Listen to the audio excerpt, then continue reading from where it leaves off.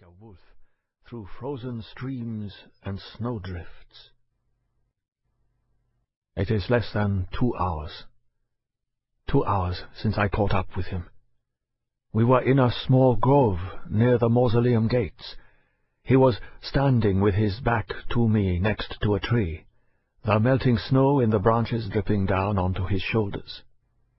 His head was bent forward a little to peer into the forest ahead, because the mountain slopes are still a dangerous place to be. The cine camera dangled at his side. I had been following him for so long that I was bruised and limping, my lungs stinging in the cold air. I came forward slowly. I can't now imagine how I was able to remain so controlled, because I was trembling from head to toe. When he heard me, he whirled round, falling instinctively to a crouch. But I am not much of a man, not strong, and a full head shorter than he was, and when he saw it was me, he relaxed a little. He straightened slowly, watching me come a few steps nearer until we were only feet apart, and he could see the tears on my face. "It will mean nothing to you," he said, with something like pity in his voice. "But I want you to know that I am sorry. I am very sorry. Do you understand my Japanese?" "Yes, I do." He sighed and rubbed his forehead with his cracked pigskin glove. "It wasn't as I would have wished it. It never is. Please believe this." He raised his hand in the vague direction of the Lingu temple.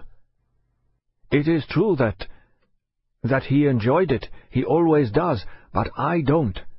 I watch them. I make films of what they do, but I take no pleasure from it.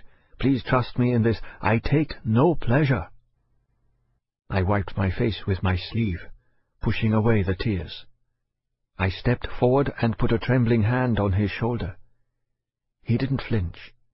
He stood his ground, searching my face, puzzled. There was no fear in his expression. He thought of me as a defenseless civilian. He knew nothing about the small fruit knife hidden in my hand. "Give me the camera," I said. "I can't. Don't believe I make these films for their recreation, for the soldiers. I have far greater intentions than that." "Give me the camera." He shook his head. "Absolutely not." With those words, the world around us seemed to me to slow down abruptly. Somewhere on the distant slopes below, the Japanese Sampohei artillery were laying down heavy mortar fire, chasing renegade nationalist units off the mountains, rounding them up and forcing them back down to the city. But up on the higher slopes I was aware of no sound at all, save the thudding of our hearts, the ice melting in the trees around us. I said, "Give me the camera." "And I repeat, no, absolutely not." I opened my mouth then, canted forward a little, and released a howl directly into his mouth. It had been building in me all the time I'd been chasing him through the snow, and now I screamed like a wounded animal. I lunged, twisting the little knife into him, through the khaki uniform, grinding through the lucky sennenbari belt. He didn't make a sound. His face moved. His head jerked up so fast that his army cap fell off, and we both stumbled back a pace in surprise, staring down at what I'd done.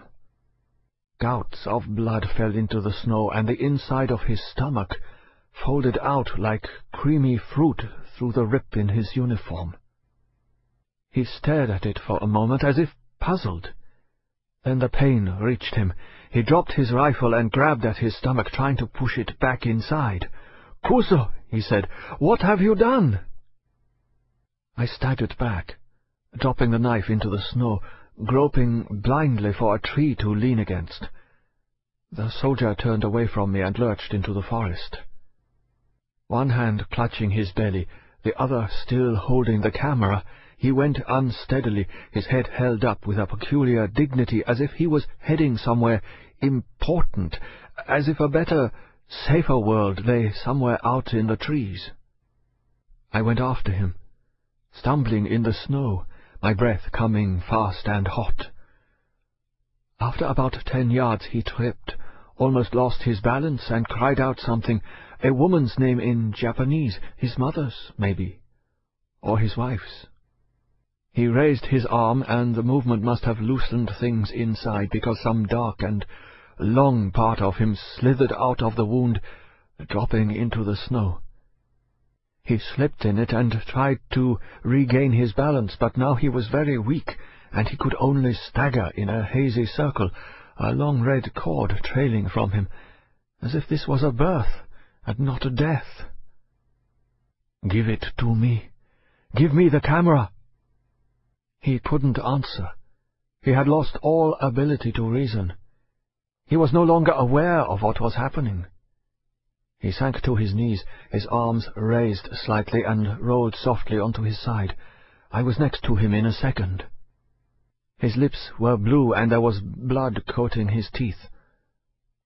"No," he whispered, as I prized his gloved fingers from the camera. His eyes were already blind, but he could sense where I was. He groped for my face. "Don't take it.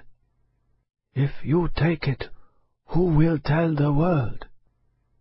If you take it, who will tell the world?" Those words have stayed with me. They will be with me for the rest of my life. Who will tell? I stare for a long time at the sky above the house, at the black smoke drifting across the moon. Who will tell? The answer is no one. No one will tell. It is all over. This will be the last entry in my journal. I will never write again. The rest of my story will stay on the film inside the camera, and what happened today will remain a secret. Chapter 1. Tokyo, summer 1990. Sometimes you have to really make an effort, even when you're tired and hungry, and you find yourself somewhere completely strange. That was me in Tokyo that summer, standing in front of Professor Shi Chong-ming's door and shaking with anxiety.